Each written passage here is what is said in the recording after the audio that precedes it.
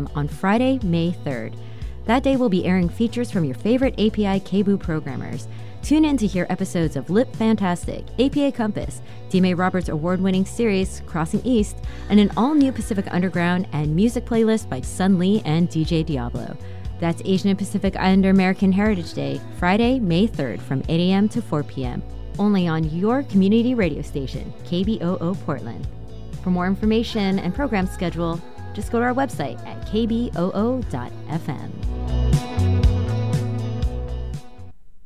You're listening to KBOO Portland. The time now is 9 o'clock. Coming up next on Alternative Radio, award-winning playwright and noted stage and screen actor Wallace Shawn talks about artists and social responsibility. At 10, it's Flashpoints, and Dennis Bernstein gives an update on Mumia Abu-Jamal and also his latest episode of the Election Crimes Bulletin with Greg Palast. At 11, stage and studio host D.M.A. Roberts talks with two directors opening plays soon.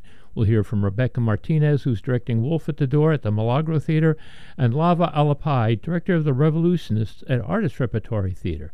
And at 11 on Art Focus, host Joseph Gallivan interviews Grace Cook Anderson, curator of Northwest Art at the Portland Art Museum, about The Map is Not the Territory. All of these KBOO programs are made possible by member support. If you'd like to become a member, go to kboo.fm or use our mobile app and click on Donate. KBOO is proud to co-sponsor Village Market's 8th birthday block party celebration on May 4th from noon to 3 at Village Market on North Trenton Street across from McCoy Park. Village Market is a nonprofit of Village Gardens, working alongside North Portland community members to build food resiliency through youth leadership, community farming, and good food access.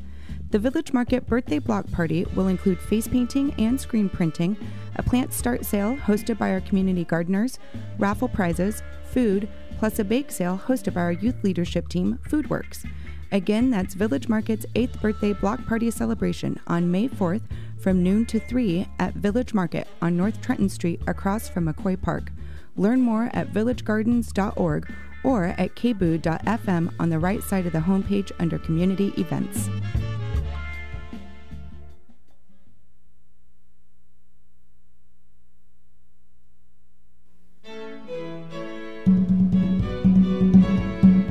America is particularly reluctant to give the political microphone to artistic people.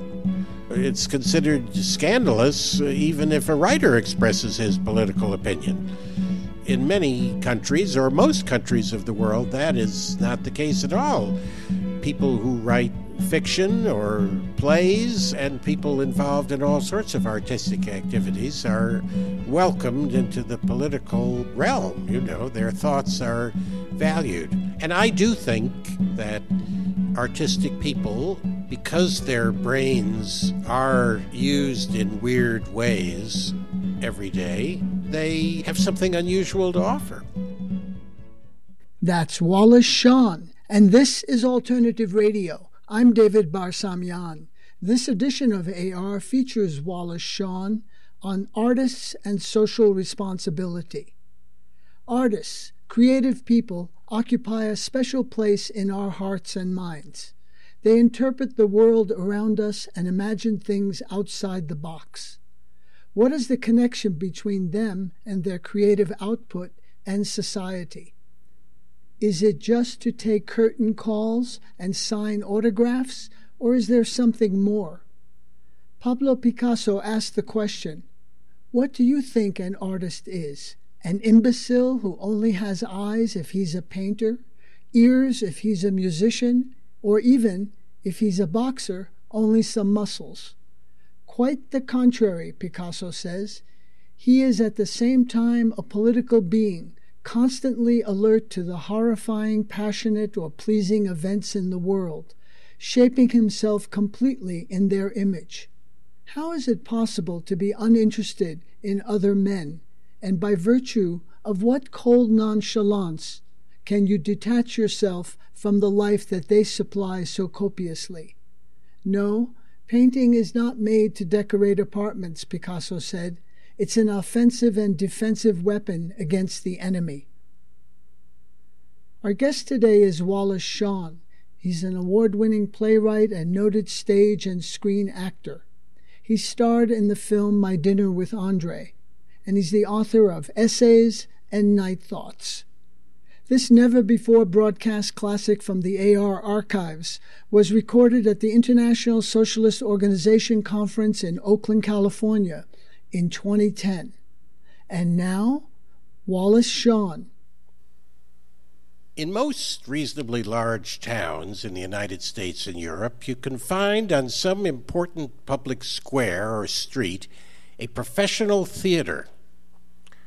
And so in various quiet neighborhoods in these towns, you can usually also find some rather quiet individuals, the actors who work regularly in that theater. Individuals whose daily lives center around lawns and cars and cooking and shopping and occasionally the athletic events of children, but who surprisingly at night put on the robes of kings and wizards, witches and queens, and for their particular community, they temporarily embody the darkest needs and loftiest hopes of the human species. Maybe we should even close that door, just because that's the showbiz way, that we try to create a kind of strange focus.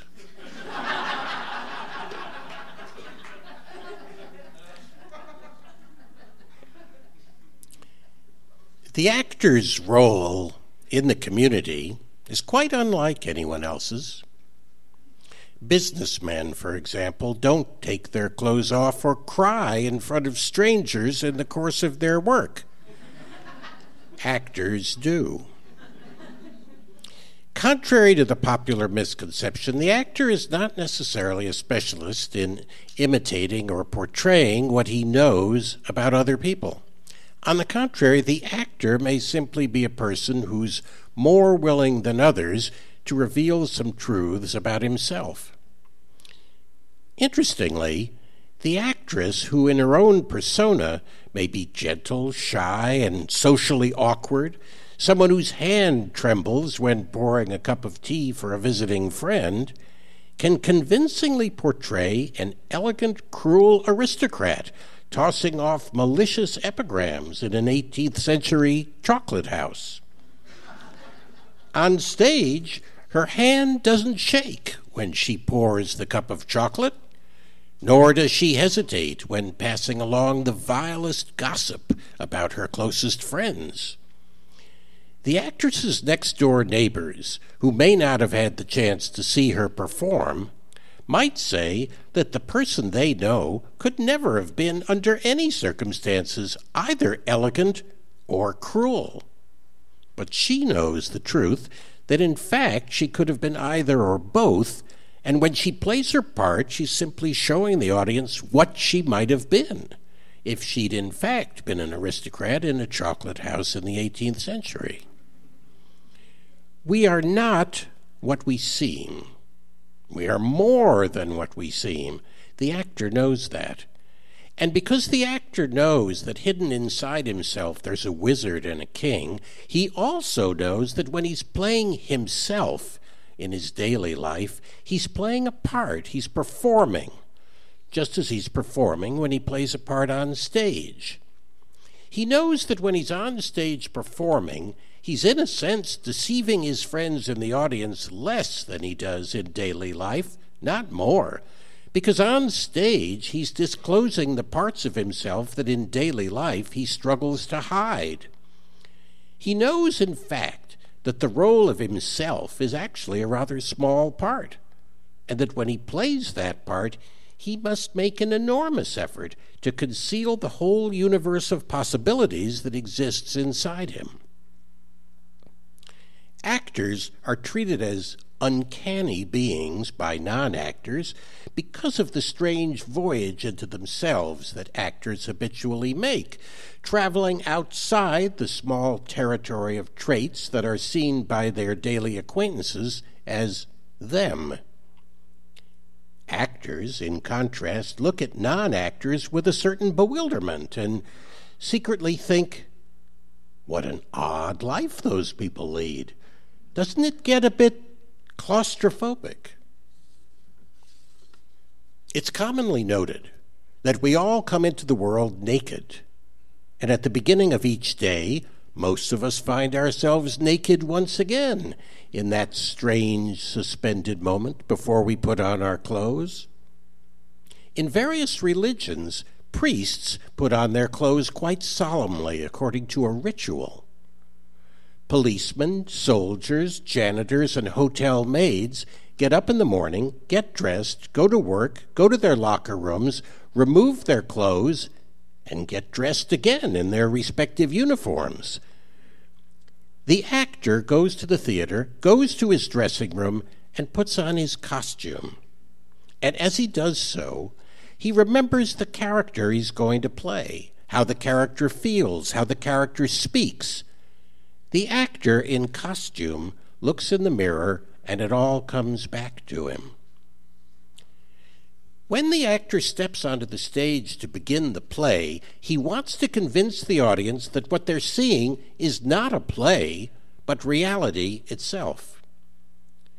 The costume that the actor wears and the voice, the diction, the accent, the way of speaking that begin to return to the actor when he puts on the costume are devices designed to set in motion a capacity possessed by every member of the audience, a special human capacity whose existence as part of our genetic makeup is what makes theater possible. That is, our capacity to believe what we want and need to believe about any person who is not ourself. Because let's be frank, other people are not me.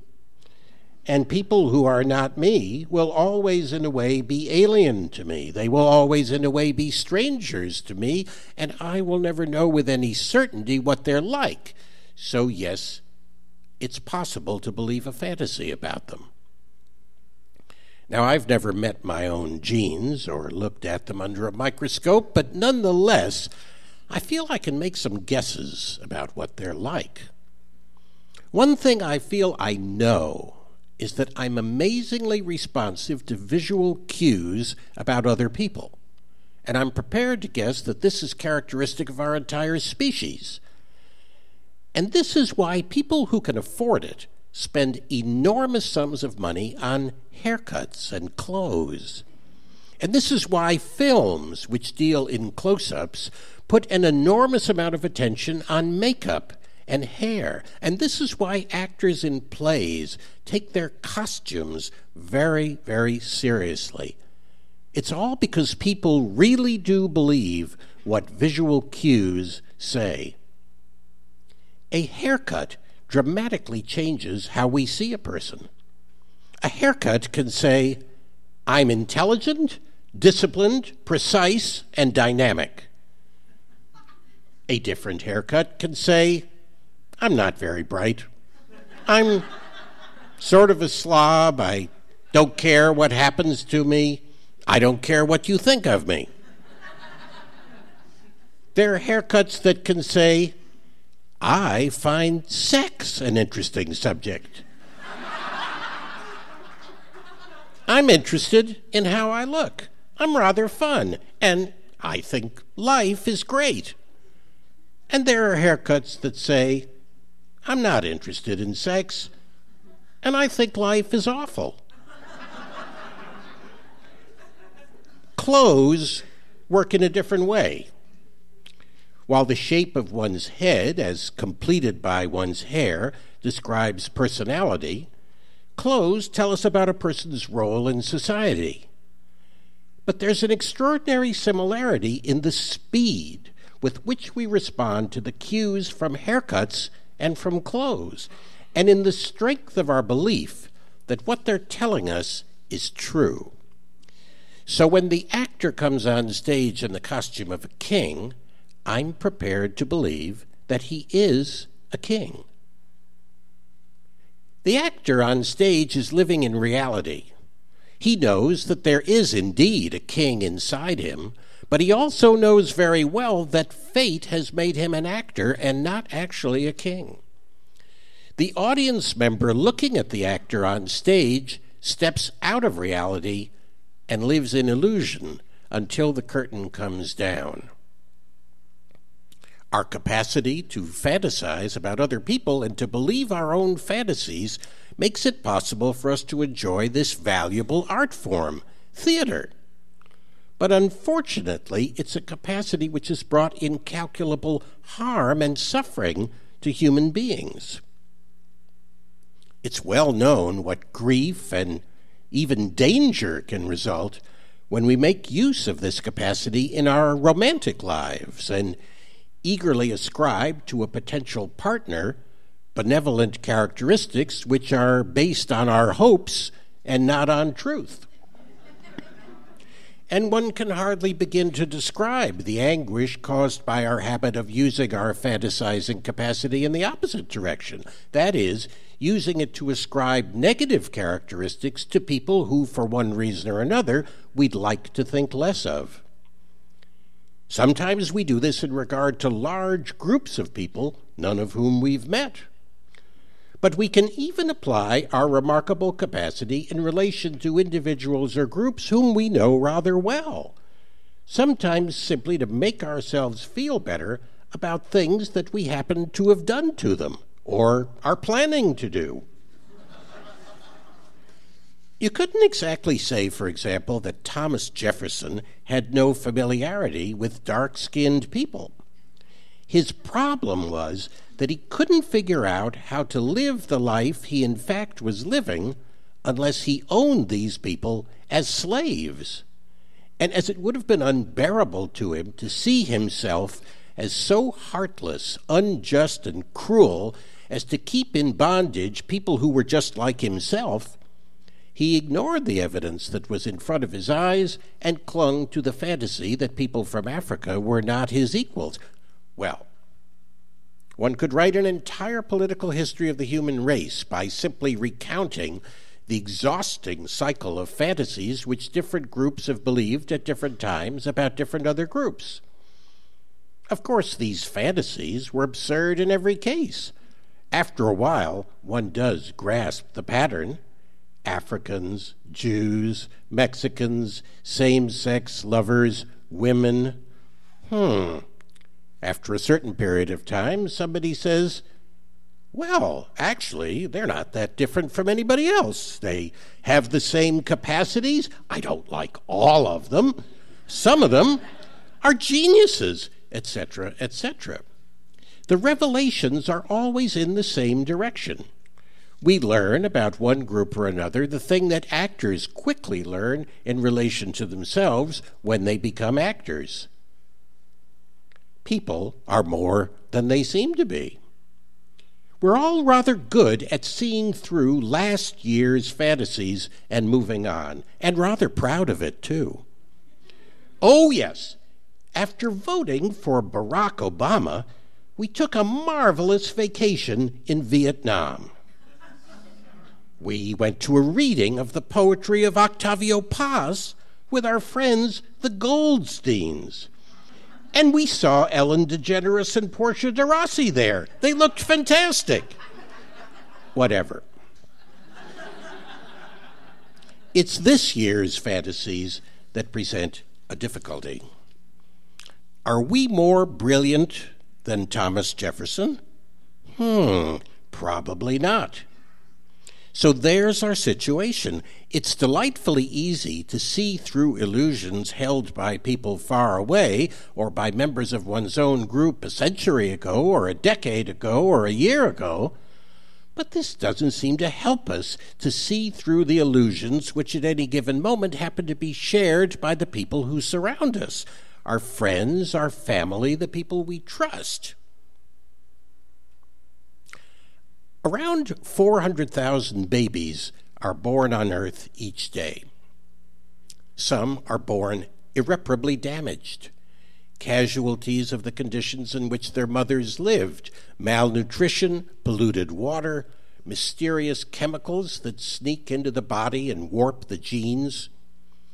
But the much more tragic and more horrible truth is that most of these babies are born healthy.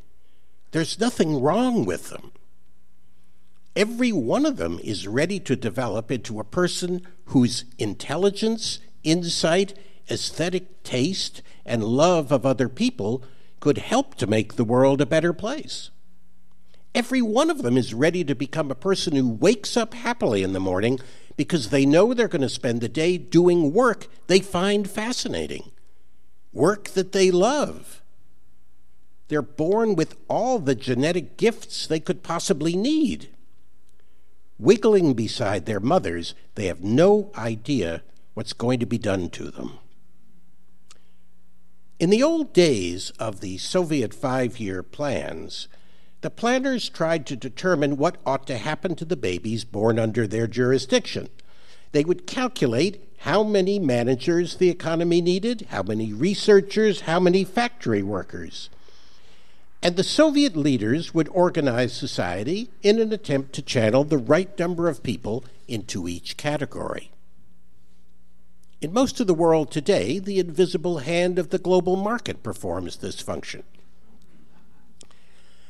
I've sometimes noted that many people in my generation, born during World War II, are obsessed, as I am, by the image of the trains arriving at the railroad station at Auschwitz and the way that the SS officers who greeted the trains would perform on the spot what was called a selection, choosing a few of those getting off of each train to be slave laborers who would get to live for as long as they were needed, while everyone else would be sent to the gas chambers almost immediately.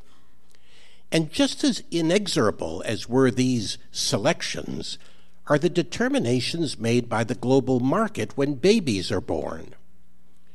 The global market selects out a tiny group of privileged babies who are born in certain parts of certain towns in certain countries, and these babies are allowed to lead privileged lives.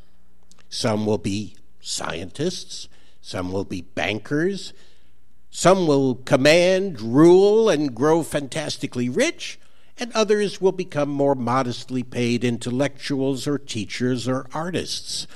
But all the members of this tiny group will have the chance to develop their minds and realize their talents. As for all the other babies, the market sorts them and stamps labels onto them and hurls them violently into various pits where an appropriate upbringing and preparation are waiting for them. If the market thinks that workers will be needed in electronics factories, a few 100,000 babies will be stamped with the label factory worker and thrown down into a certain particular pit. And when the moment comes when one of the babies is fully prepared and old enough to work, she'll crawl out of the pit and she'll find herself standing at the gate of a factory in India or in China or in Mexico, and she'll stand at her workstation for 16 hours a day. She'll sleep in the factory's dormitory. She won't be allowed to speak to her fellow workers. She'll have to ask for permission to go to the bathroom. She'll be subjected to the sexual whims of her boss, and she'll be breathing fumes day and night that'll make her ill and lead to her death at an early age. And when she has died, one will be able to say about her that she worked like a nurse, not to benefit herself, but to benefit others. Except that a nurse works to benefit the sick, while the factory worker will have worked to benefit the owners of her factory. She will have devoted her hours, her consideration, her energy and strength to increasing their wealth. She will have lived and died for that. And it's not that anyone sadly concluded when she was born that she lacked the talent to become, let's say, a violinist, a conductor, or perhaps another Beethoven. The reason she was sent to the factory and not to the concert hall was not that she lacked ability, but that the market wanted workers, and so she was one of the ones who was assigned to be one. And during the period when all the babies who are born have been sorted into their different categories and labeled, during the period when you could say that they're being nourished in their pens until they're ready to go to work, They're all assigned appropriate costumes. And once they know what costume they'll wear, each individual is given an accent, a way of speaking, some characteristic personality traits, and a matching body type. And each person's face starts slowly to specialize in certain expressions which coordinate well with their personality, body type, and costume. And so each person comes to understand what role he will play, and so each can consistently select and reproduce through all the decades and changes of fashion the appropriate style and wardrobe for the rest of his life. Even those of us who were selected out from the general group have our role and our costume.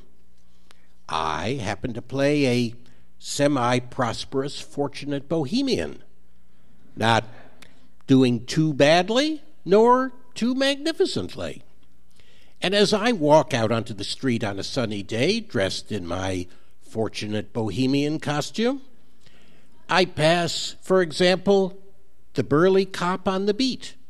I pass the weedy professor in his rumpled jacket, distractedly ruminating as he shambles along. I see couples in elegant suits briskly rushing to their meetings. I see the art student and the law student. And in the background, sometimes looming up as they come a bit closer, those not particularly selected out. The drugstore cashier in her oddly matched pink shirt and green slacks. The wacky street hustler with his crazy dialect and his crazy gestures. The wisecracking truck drivers with their round bellies and leering grins. The grim-faced domestic worker who slipped out from her employer's house and now races into a shop to do an errand. And I see nothing. I think nothing. I have no reaction to what I'm seeing because I believe it all. I simply believe it. I believe the costumes. I believe the characters.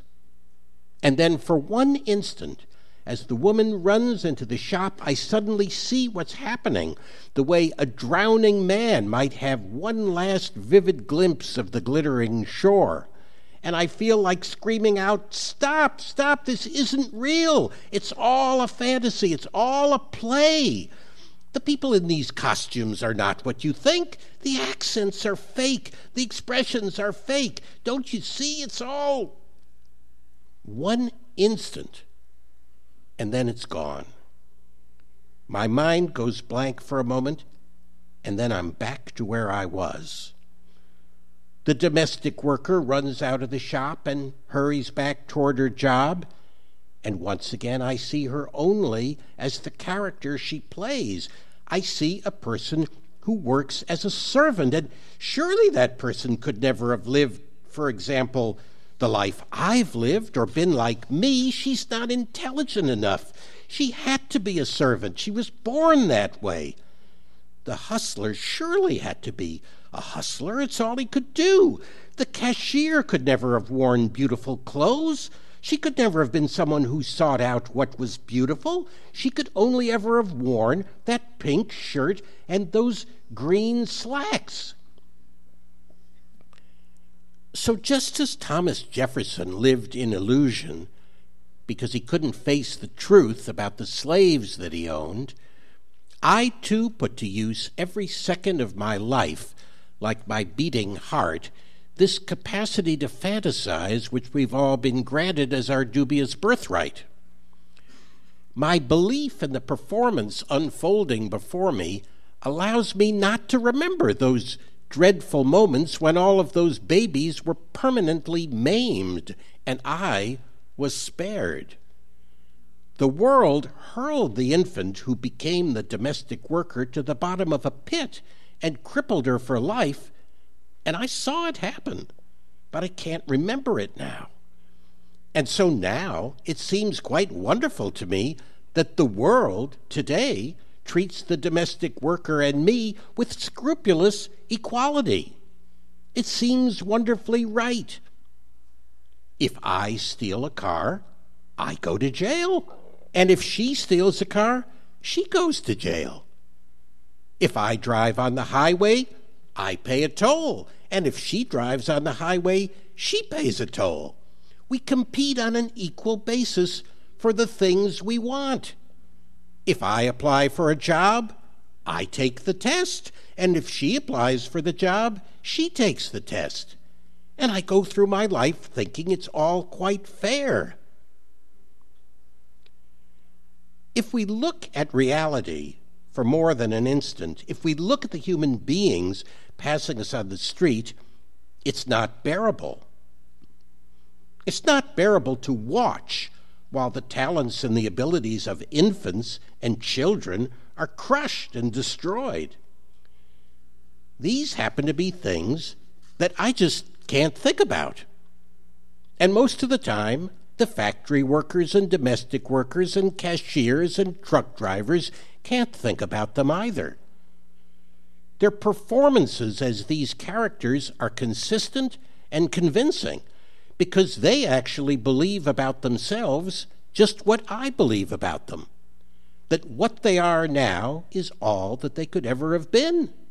They could never have been anything other than what they are. Of course, that's what we all have to believe so that we can bear our lives and live in peace together. But it's the peace of death. Actors understand the infinite vastness hiding inside each human being. The characters not played, the characteristics not revealed. School teachers can see every day that, given the chance, the sullen pupil in the back row can sing, dance, juggle, do mathematics, paint, and think. If the play we're watching is an illusion, if the baby who now wears the costume of the hustler in fact had the capacity to become a biologist or a doctor, a circus performer or a poet or a scholar of ancient Greek, then the division of labor as now practiced is inherently immoral. And we must somehow learn a different way to share out all the work that needs to be done. The costumes are wrong. They have to be discarded. We have to start out naked again and go from there.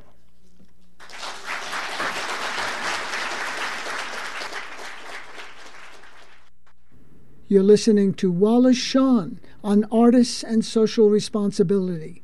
This is Independent Alternative Radio. You can order copies of this program by calling 1-800-444-1977. That's 1-800-444-1977. Or you can order online on our website, alternativeradio.org. That's alternativeradio.org. We now go to audience questions.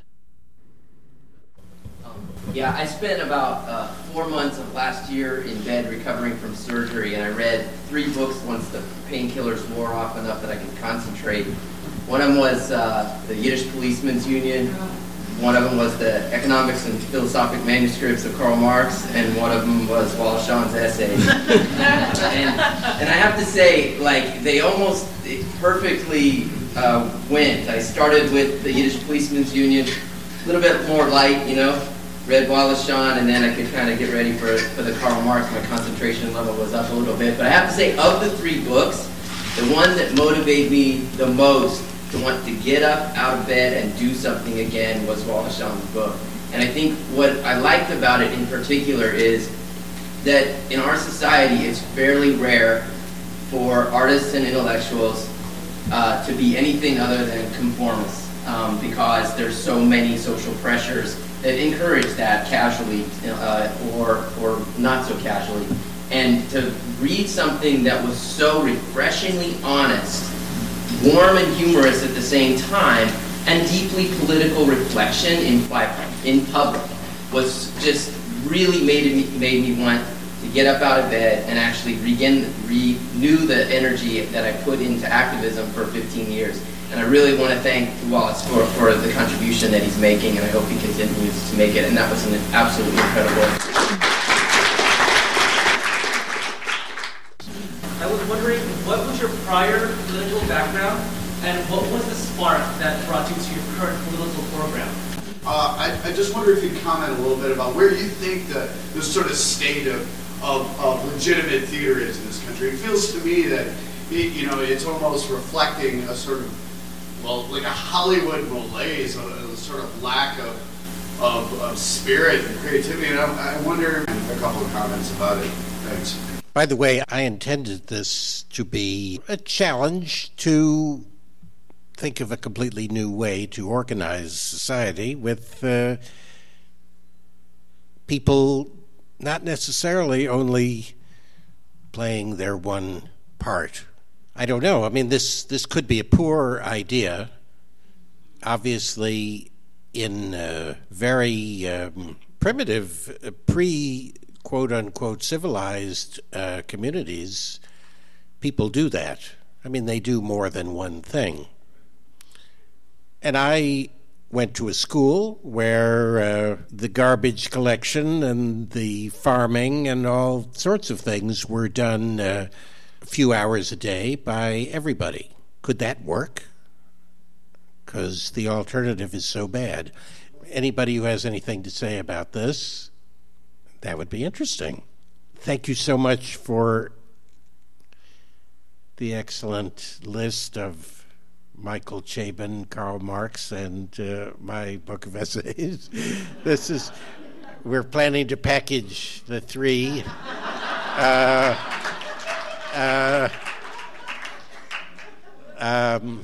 Thank you. You asked about my background politically. Let's be frank.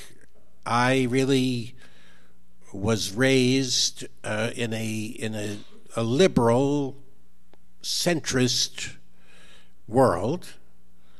Everybody that I knew was a liberal centrist. They were very nice people, so I had no reason to move beyond that in a way. That this was in the 50s. Well, I was born in 43, but in the 50s, my parents were patriotic Americans, but what they believed patriotic Americanism was to love the United Nations and to have a very benevolent view toward all the people who were out there somewhere. They didn't know that we were living in an American empire. I would say they didn't have the faintest idea of it, although maybe they didn't want to know about it. Actually, it's very hard for me to know exactly what happened with me. I think at a certain point when I was over 40 when it began to happen to me. Well, my father once said to me that his moral beliefs were the same as his great-grandmother's. And in a way, my political beliefs are the same as my mother's, except that she didn't realize her own role in the misery of the poor children that she was sympathetic to. And somehow after the age of 40, I was able to face my own role. Possibly it was because I was actually earning good money. And I don't know, I guess I was examining where it was coming from, or I don't know what. But I began to put myself into the portrait of the world, and so then the sympathy that my mother felt toward the poor and miserable turned into something else for me, and I somehow pulled out of the air an ability to actually hate myself and my own class. It's a rare gift. And it's not actually, you can't control that, but somehow it came over me, and I read certain things that I never wanted to read. I'd always thought, well, the history of Latin America is awfully boring. I don't think I'll read that book. And I read certain books that I hadn't wanted to read. And I also somehow was willing to, let's be frank, when I was 30, if a book was published by Haymarket Books, I would have thought, well, that's, how do I know that's reliable? That might be not true, those things that they're saying in there. These are not respectable publishers. And somehow I reached a certain age and I thought, it's not going to kill me to read this.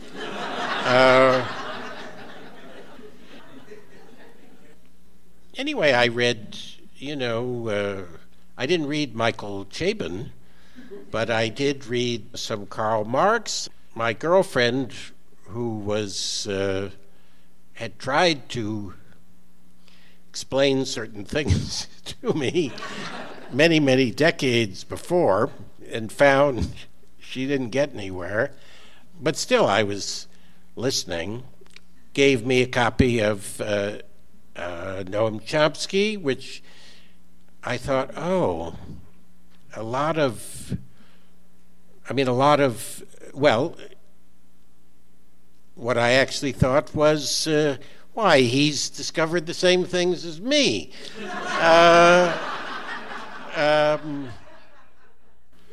As far as breaking out of the roles, that make us not only do jobs that we don't want to do, but these roles force us to do even jobs that could be wonderful in a sort of awful way. That's why society as a whole has to change before those jobs can be bearable. And there are very few honest jobs that you can do. We all have to decide where we're going to draw the line. Some people have the guts to say, well, I'm not going to do anything that I find corrupt. I won't participate.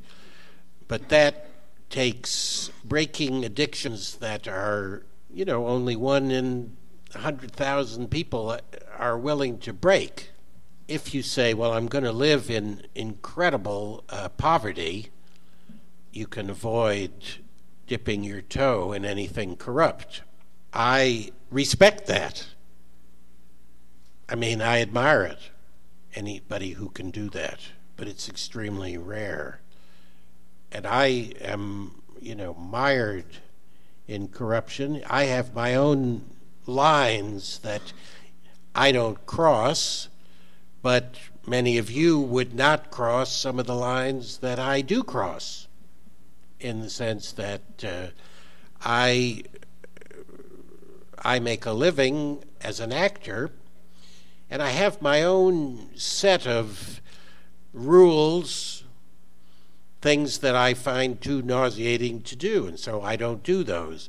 But there are things that I have done that some of you might say, well, I thought that was quite nauseating, and you shouldn't have done that, or I have no respect for you if you did do it.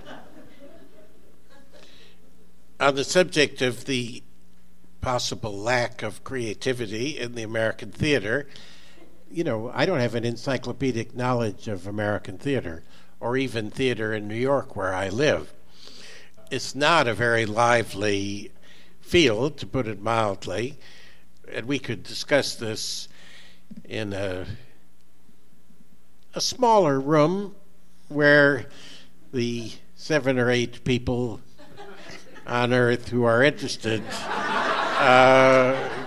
could gather. And yes, theater is not an inspiring area of artistic accomplishment for the most part, although every once in a while you see something that is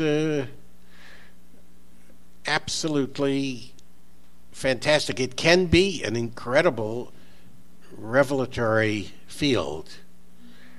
I mean, I don't know if anybody in this room, has anyone here ever seen or even heard of Ariane Mnouchkine, who she runs a theater in France called the Théâtre du Soleil that occasionally comes to the United States and even to the West Coast. But you have to read the paper every single day, every word of it. And then you will hear when her theater is coming to San Francisco. Very, very thrilling and inspiring. But obviously it isn't that well known. One person asked, how did I get to Haymarket Books? It's such an elaborate story. I was interviewed by the New York Times. I'm going to put this in 2 sentences. I was interviewed by the New York Times, and it wasn't going to be a very long interview. I mean, it wasn't going to be a very long piece. And I said, well, look, I can't summarize all of my thoughts about the world. I'll just say that the person who comes closest to expressing my thoughts about the world is Noam Chomsky, and if anybody wants to know what I think outside of this interview, they should go and read his books. And, well, I got into a fight with the New York Times because the editor, not the top editor of the Times, the sub-editor with whom I was dealing, said, well, we're not going to put that in. I said, well, that's my only way of expressing my thought, and this is a very important part of this interview. So she said, no, we just are not going to put that in. There was a guy who talked about Noam Chomsky only 2 months ago. And we're not going to turn our whole paper into a kind of an endless discussion of this guy. And so a kind of amusing exchange of letters ensued. Well, they were funny. And I sent the letters to Noam Chomsky to amuse him. And that's how I eventually got to Haymarket Books. Has anyone here ever seen or even heard of the Grand Nagus? The Grand Nagus is a character in Star Trek that I had the honor to play. You may have seen me, but you may not have recognized me. But I totally, share the sentiment that,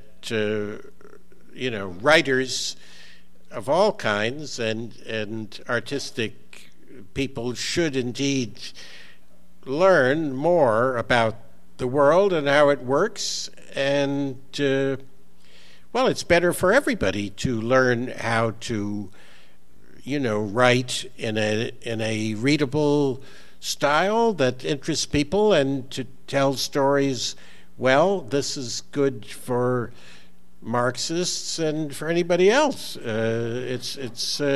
But yes, of course, one of the issues that everybody in this room faces is we understand each other, but how do we communicate our thoughts and feelings to people who don't already think the way we do. How is that done? I've run into several people here who have recognized me from my being in the movies or whatever, and I've thought, well, should I invite them to come hear me? And one voice has said, "No, don't be ridiculous. They wouldn't, they wouldn't get it. They would just be bored." But I did invite all of those people to come,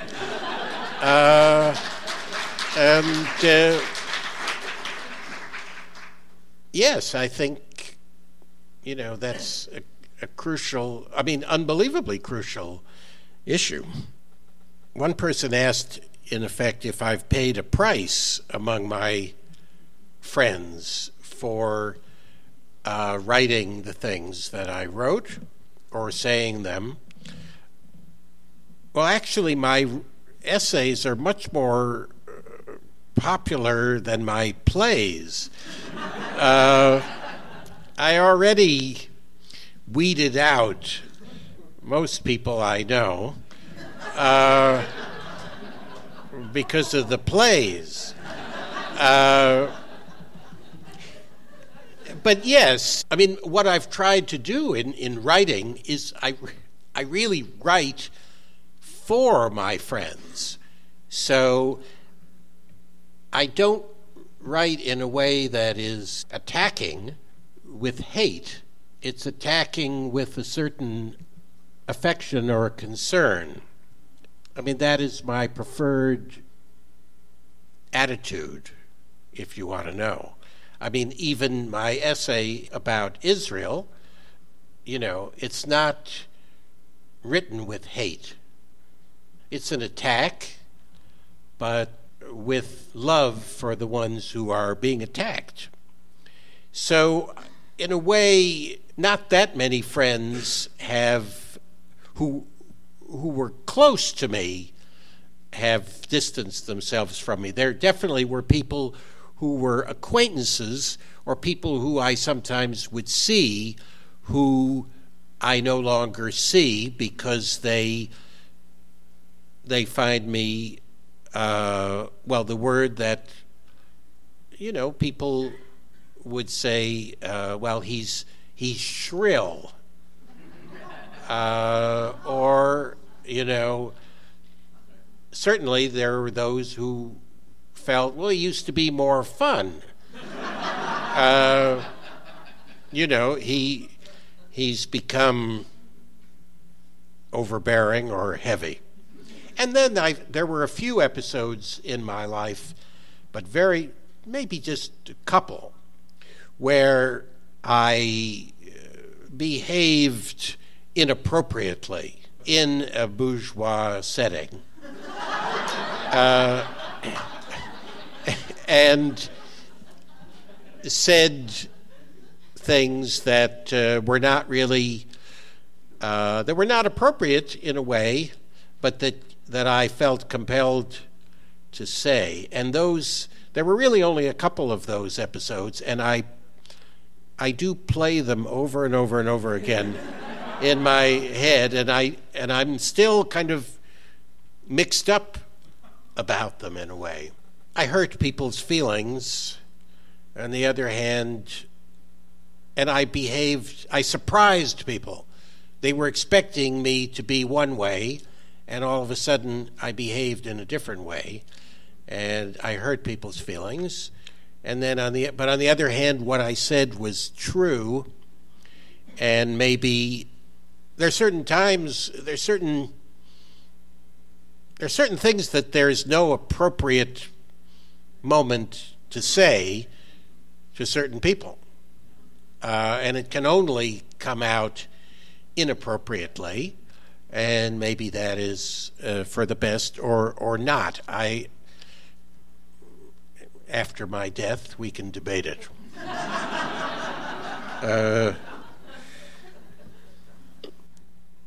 America is particularly reluctant to give the political microphone to artistic people. It's considered scandalous even if a writer expresses his political opinion. In many countries, or most countries of the world, that is not the case at all.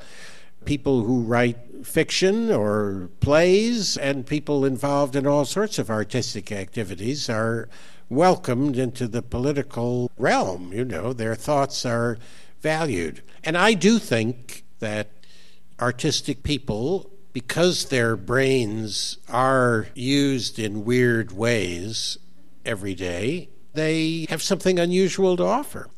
Thank you.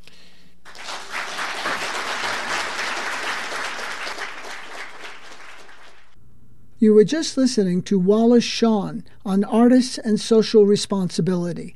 This never-before broadcast classic from the AR archives was recorded in Oakland, California in 2010. Wallace Shawn is an award-winning playwright and noted stage and screen actor. He starred in the film My Dinner with Andre and is the author of Essays and Night Thoughts. This program is produced by Alternative Radio based in Boulder, Colorado. We are independent and part of the nonprofit media organization Rise Up.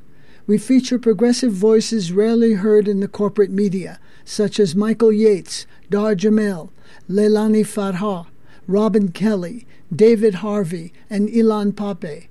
To access our complete audio and book catalog, just go to our website, alternativeradio.org. Again, our website where we are podcasting, alternativeradio.org. To place a credit card order for CDs, MP3s, PDFs, or written transcripts of today's program, Wallace Shawn on Artists and Social Responsibility, and for his book entitled Essays, call us at 1-800-444-1977. Again, that number is 1-800-444-1977. Or you can order on our website, alternativeradio.org. Special thanks to the International Socialist Organization. Joe Ritchie is our general manager and editor. I'm David Barsamian. Thank you for listening. We go out with Bob Dylan. She Belongs to Me.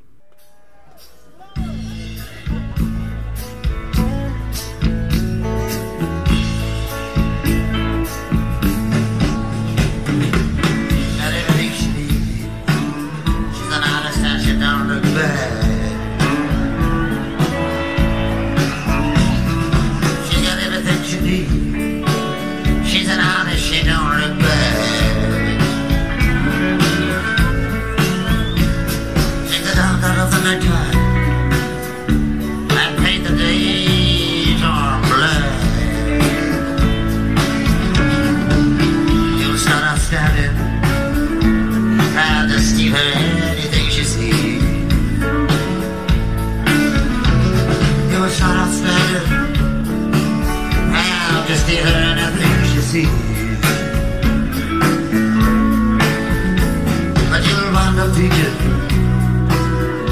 there's a keyhole down upon your feet. She never stumbles, she got no place to fall.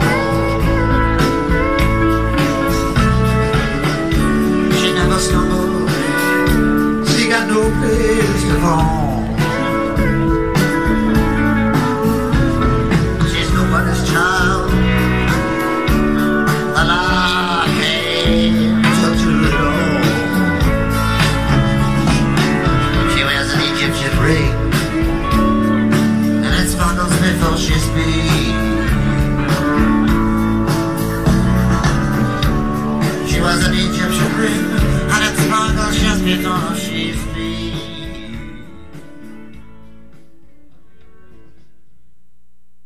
Ever wonder what happens to your Fred Meyer reward points?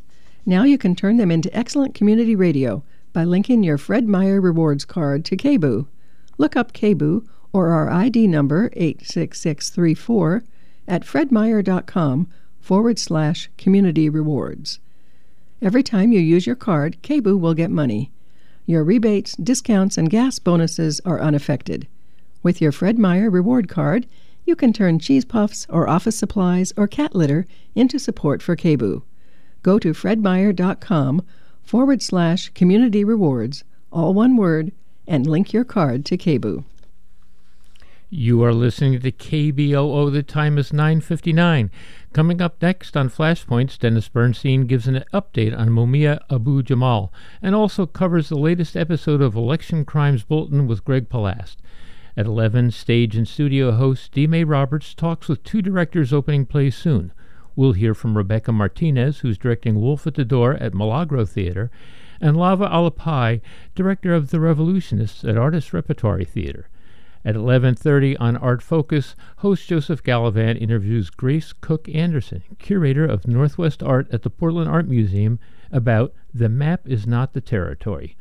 All of these KBOO programs are made possible by member support. If you'd like to become a member, go to kboo.fm or use our mobile app and click on Donate. You are listening to KBOO Portland on 90.7 FM, K282BH Philomath on 104.3 FM, and K220HR Hood River on 91.9 FM, and on the web at kboo.fm.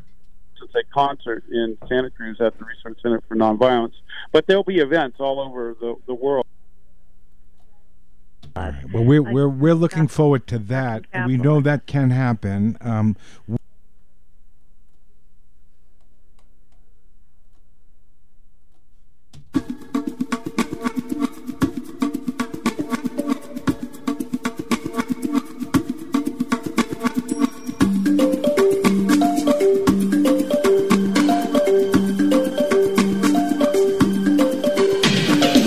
Welcome to the Best of Flashpoints for the week of April 26, 2019. My name is Mike Biggs. Today on the program, we get an update on the case of Mumia Abu-Jamal. Also, the latest episode of the Election Crimes Bulletin with Greg Palast. And later, we catch up with Keith McHenry of Food Not Bombs for another installment of our regular series, Food Fight. All this straight ahead on the Best of Flashpoints. Stay tuned. You're listening to the Best of Flashpoints on Pacifica Radio.